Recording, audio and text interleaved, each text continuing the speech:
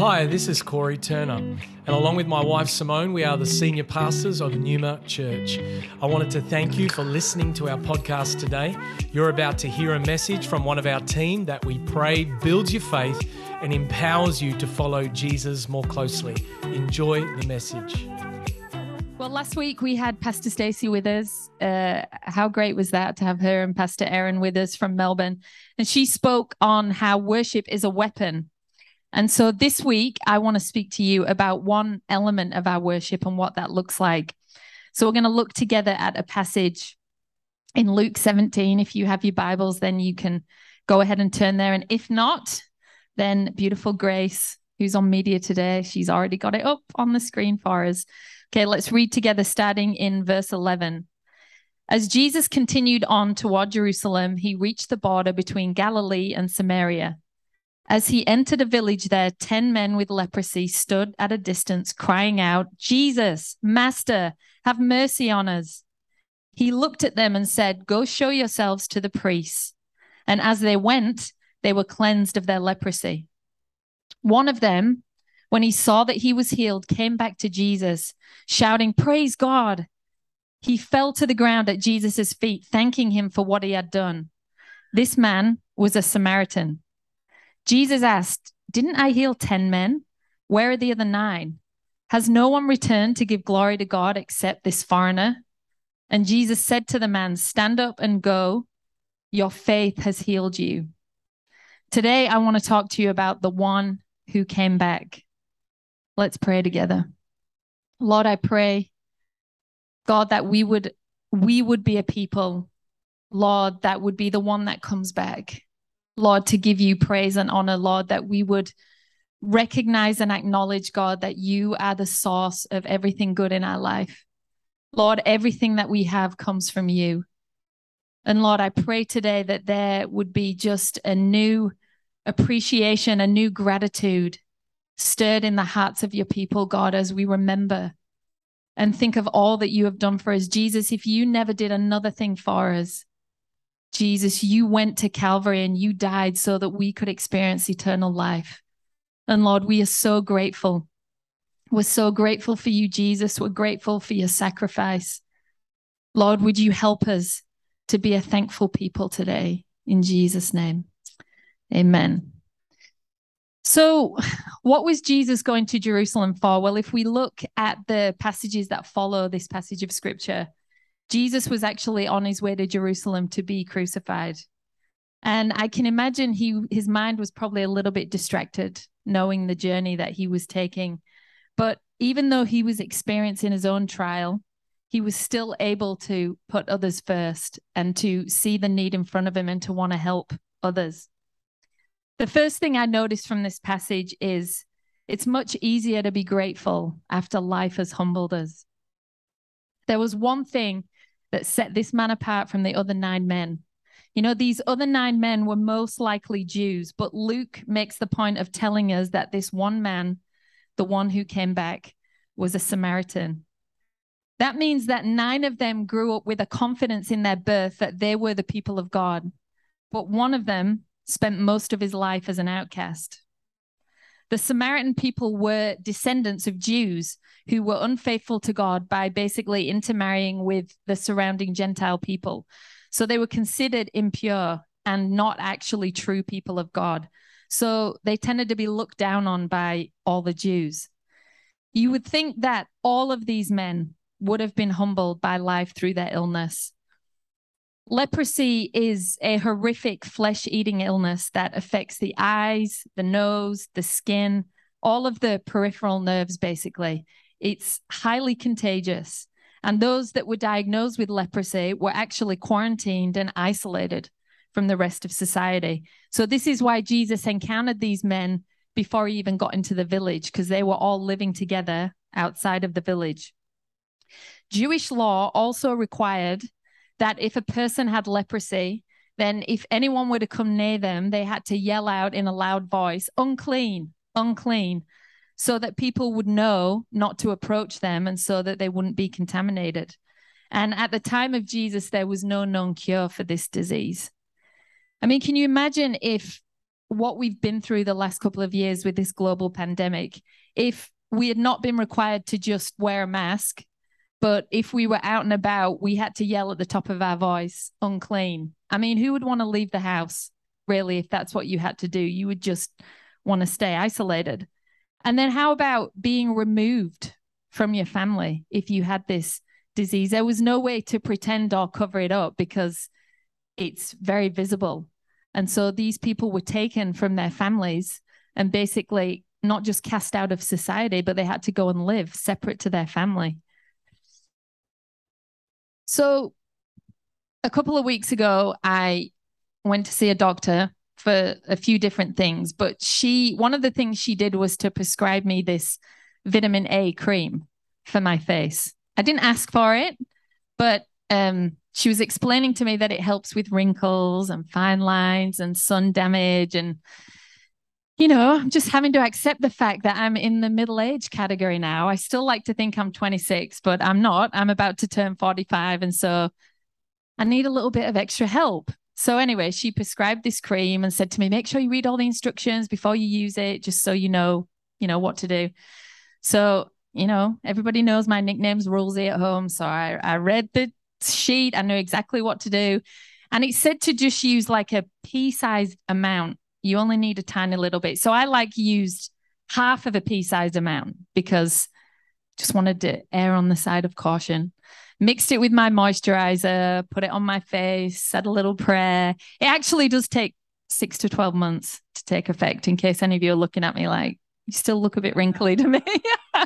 Not that any of you would ever tell me that. Anyway, go to bed that night, wake up the next morning, and my face is on fire. Like, it feels like I've gotten sunburn. And it did say in the instructions to be very careful around the eye area, around the mouth, which I had been very careful. But I think then when I added another layer of moisturizer, I just kind of did a bit of a general rub all over. And so anyway, it didn't look very visible, but it felt like my face was on fire. Anyway, I went about my day. That evening, we actually had a Numa welcome party, which was really great. We had about 20 people in our home. And yes, Steph was there. She was excited about it. And we had a great time. Well, at the end of the night, beautiful Lorraine, who's not here today because she's unwell, but she came to me in the kitchen and she was like, "Are you okay?" And I was like, "Yeah, I'm doing really well." And she's like, "Are you sure? I'm just wondering if you're having some kind of allergic reaction to something." So unbeknownst to me, I go look in the mirror and there are just like these dry red patches all over my face. It was very embarrassing. So I explained to her about this cream, and then I proceeded to stop using the cream, and I haven't used it since, even though you're meant to persevere with it. But why do I tell you all that? Sounds a bit funny now because I'm not at all trying to compare me using cream on my face to leprosy, because it's quite different. But my point is, oftentimes we don't appreciate things until we witness something that's not, or experience something that's very uncomfortable. It's not. So I'm very appreciative for my wrinkles now, and I'm very appreciative for my smooth skin. But back to our story. Leprosy alone was not enough to humble 9 of these men. When their health was restored, they didn't bother to return and give thanks. But the Samaritan man did. He was humbled by God's goodness, especially in light of his assumption that he didn't deserve healing. I'm going to unpack that more in just a minute. I have a really good friend in the UK. We used to work together. It's over 20 years ago now. And she's a beautiful woman. And she got in touch with me earlier this year because she found out that she had cancer in her tongue and she was going to have surgery to remove part of her tongue. And so she wanted me to pray for her.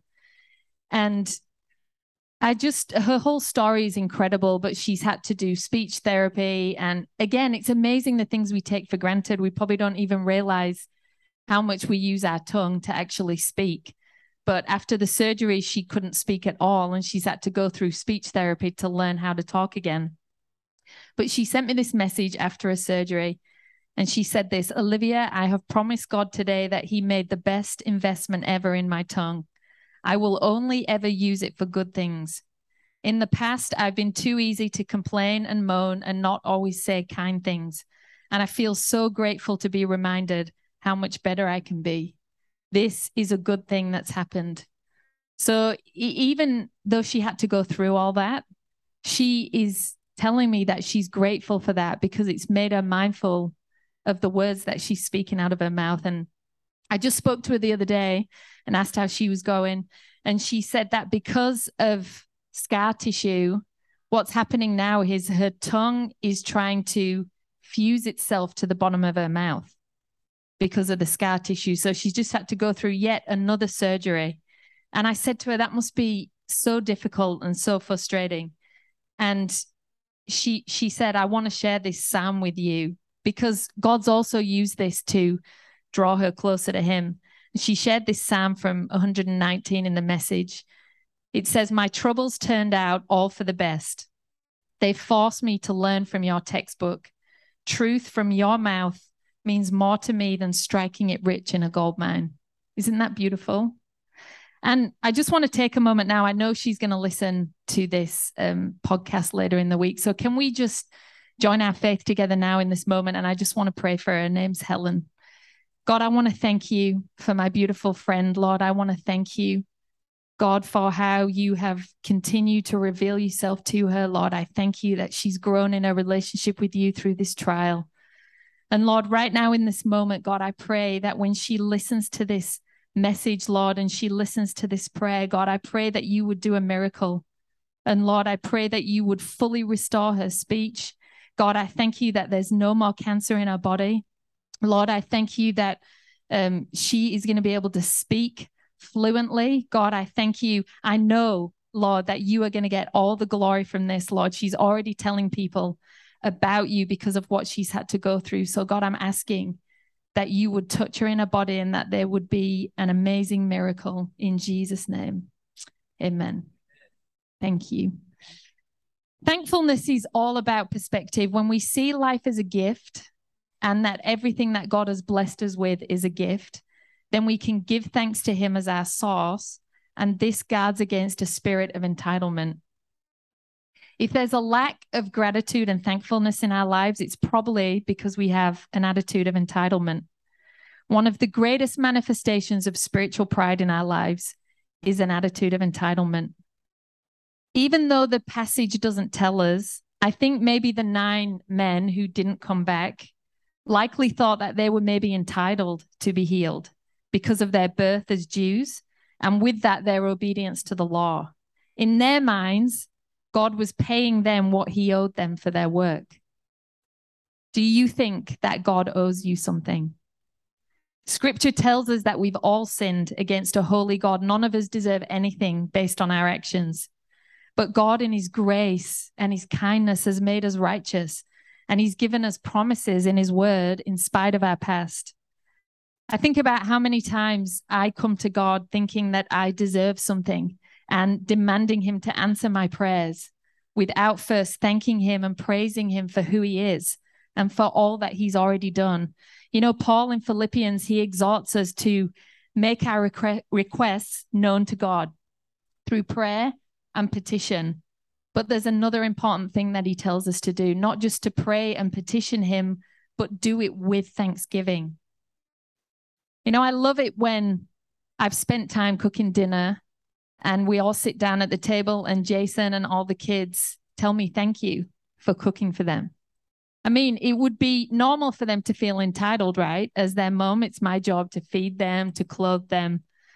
But it just makes me feel so appreciated and so loved when they verbalize their thanks and just say, hey, Mom, thanks for cooking dinner.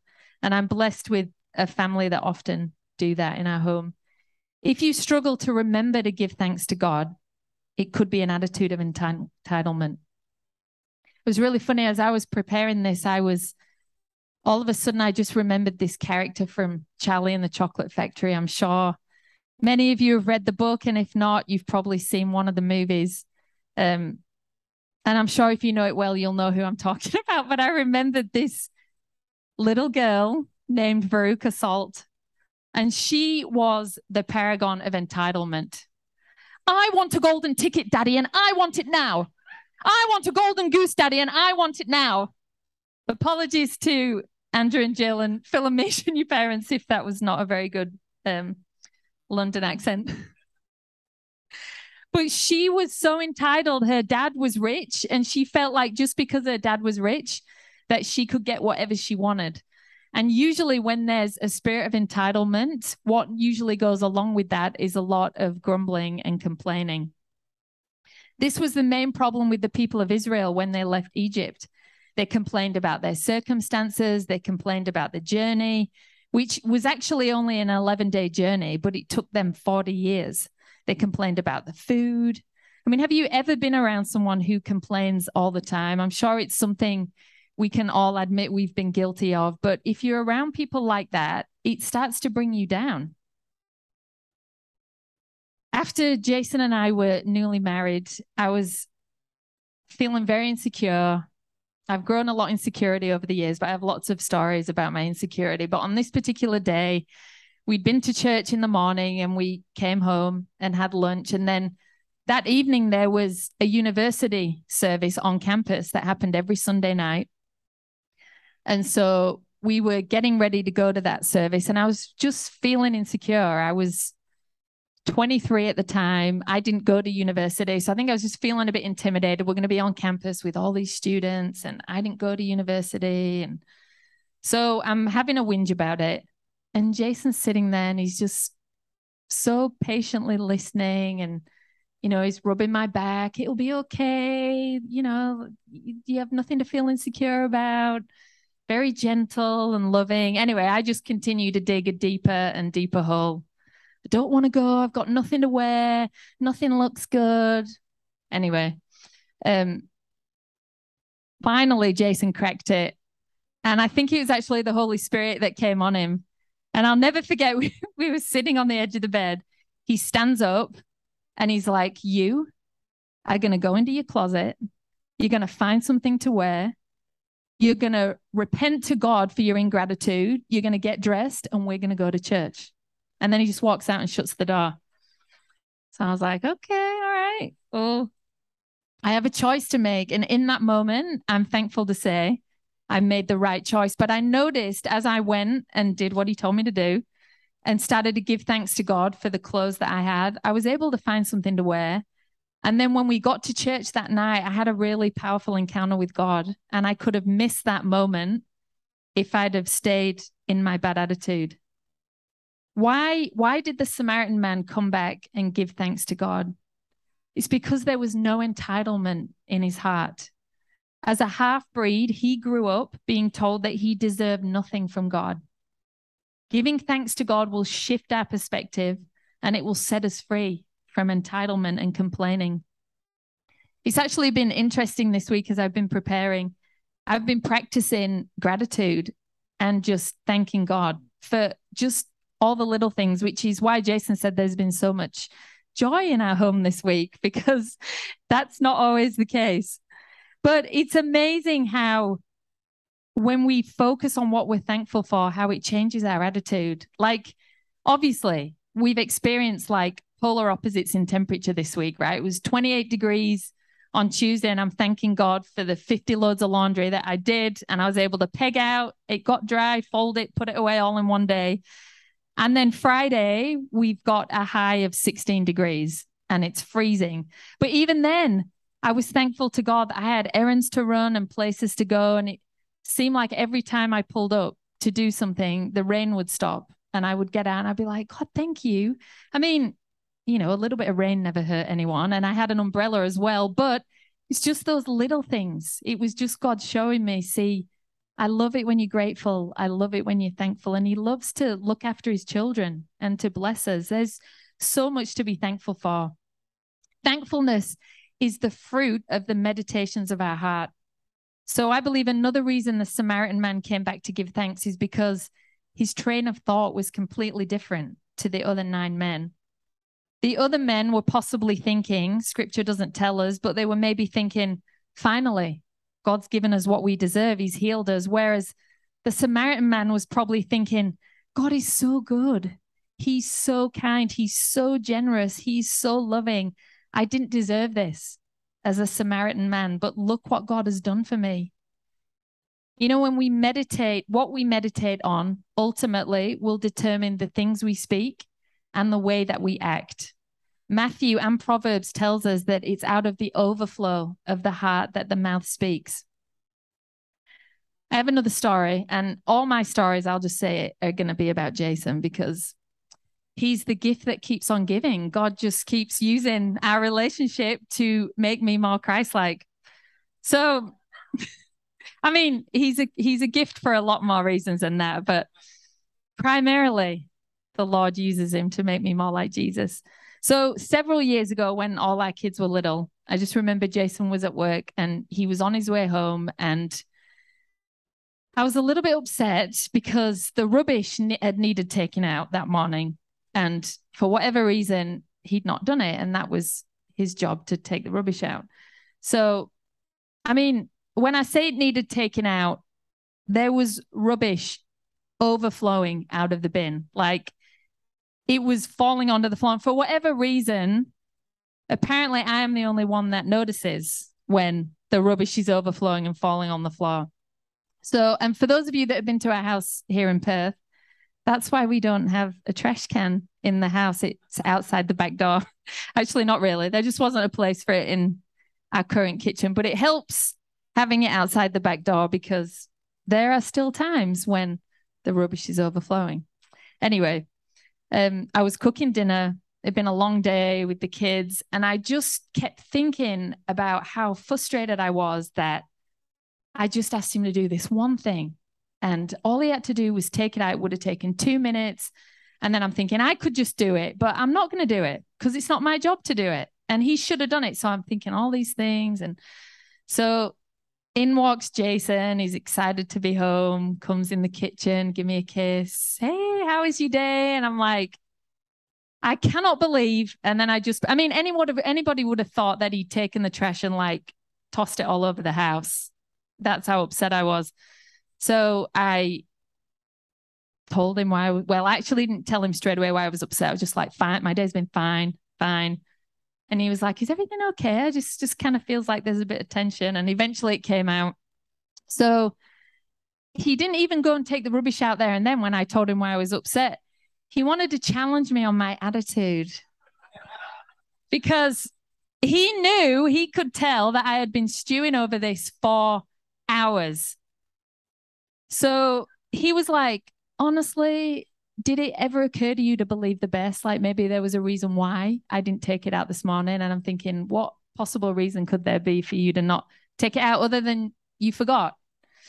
Anyway, I can't remember if I ended up taking it out or if he did it later on. But anyway, when I calmed down and I wasn't as frustrated, it really challenged me because he was right. I had been meditating all day on all the things that he didn't do and how that annoyed me. And so I was like, okay, I know there's going to be another opportunity because that's the way I roll.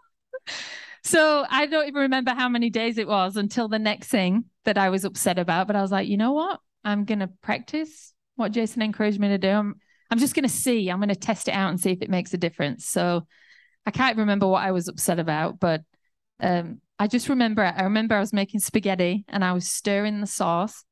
And I just started to think about, instead of thinking about what I was irritated about, I started to think about all the things that I love about Jason.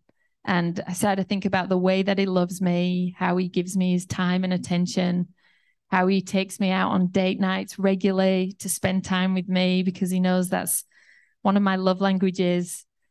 The way that he's emotionally and physically there for our kids. He's always there to help with homework, answer all the deep theological questions that I don't know the answer to. And what happened is when he came home from work and he came in to say hi and give me a kiss, I was able to greet him with a kiss, genuinely be happy to see him, ask him, hey, how was your day? And then I was able to say with gentleness and patience, hey, so would it be okay if after dinner we just have a bit of couch time and have a little chat? Because there's just been something that's been bothering me. Which do you think is going to get a better response? I think when he didn't take the rubbish out, we probably didn't speak to each other for a few hours because we were both upset. This time we were able to enjoy our family dinner together. And then we were able to sit down and talk about why I was upset. And there was just so much peace. But it only happened because I was able to believe the best. And I had a choice in that moment. Am I going to choose to focus on the good and what I'm thankful for? Or am I going to get frustrated? I can't say I've done the latter every time, but I'm getting better. If we want to be more grateful and we want to overflow with thanks to God, then we need to spend more time meditating on just how good he is. Thanksgiving is a choice. The Samaritan man, the one who came back, he made a choice to come back and give thanks. I love what it says here in Psalm 50. This is the Message version. In verse 14, it says, "Make thankfulness your sacrifice to God and keep the vows you made to the Most High. Giving thanks is a sacrifice that truly honors me." So we know that when we show gratitude and we're thankful to God, that it brings honor to him. And you know, the reality is sometimes we don't feel like giving thanks. It's often going to require a decision of our will to confess what we know to be true of God from his word and not what we feel like based on our circumstances. It's so important that we don't lower our theology to match our pain. We have to rise above our situation and speak the truth of God's word. Sometimes giving thanks is a sacrifice when all we want to do in our flesh is complain. Back in 2005, I fell pregnant with our third child, and we were super excited, and it was around the 12-week mark, and we had gone away to visit some friends for the weekend. And over the course of the weekend, I started to bleed, which was very concerning. It had not happened with Nathan or Sophie. So remember, we called the hospital in Melbourne and they said, look, try not to be too alarmed. This often happens. You just need to try and rest and not worry. There's no point coming to the hospital tonight because there's no ultrasound technicians here, but go to bed, try and get a good night's sleep and come first thing in the morning and we will do an ultrasound. So Jason and I had a choice in that moment to pray, to trust God, and to not believe the worst until we could see the doctor. And it was a battle.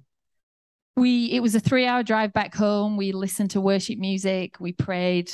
By the grace of God, we all had a great night's sleep. And then we had someone come over and watch Nathan and Sophie, and we went off to the hospital. And I remember I felt this wave of relief come over me when the ultrasound technician, squirted the stuff on and I saw our baby on the screen and I was like, oh, okay, the baby's there. And then the ultrasound technician said, look, unfortunately, there's no heartbeat. And I just remember in that moment, my heart sank because it was like everything that we'd been believing for and praying for had not happened for us in that moment. And I remember the ultrasound technician left the room and Jason just started to pray. And the presence of God that came in the room was so tangible. And I just remember Jason thanking God. He thanked God that I was okay. He thanked God that our baby was now with Jesus in his presence. He thanked God for Nathan and for Sophie and for their health. And I believe that's why God's presence came so thick and so strong in that moment, because I couldn't really pray anything.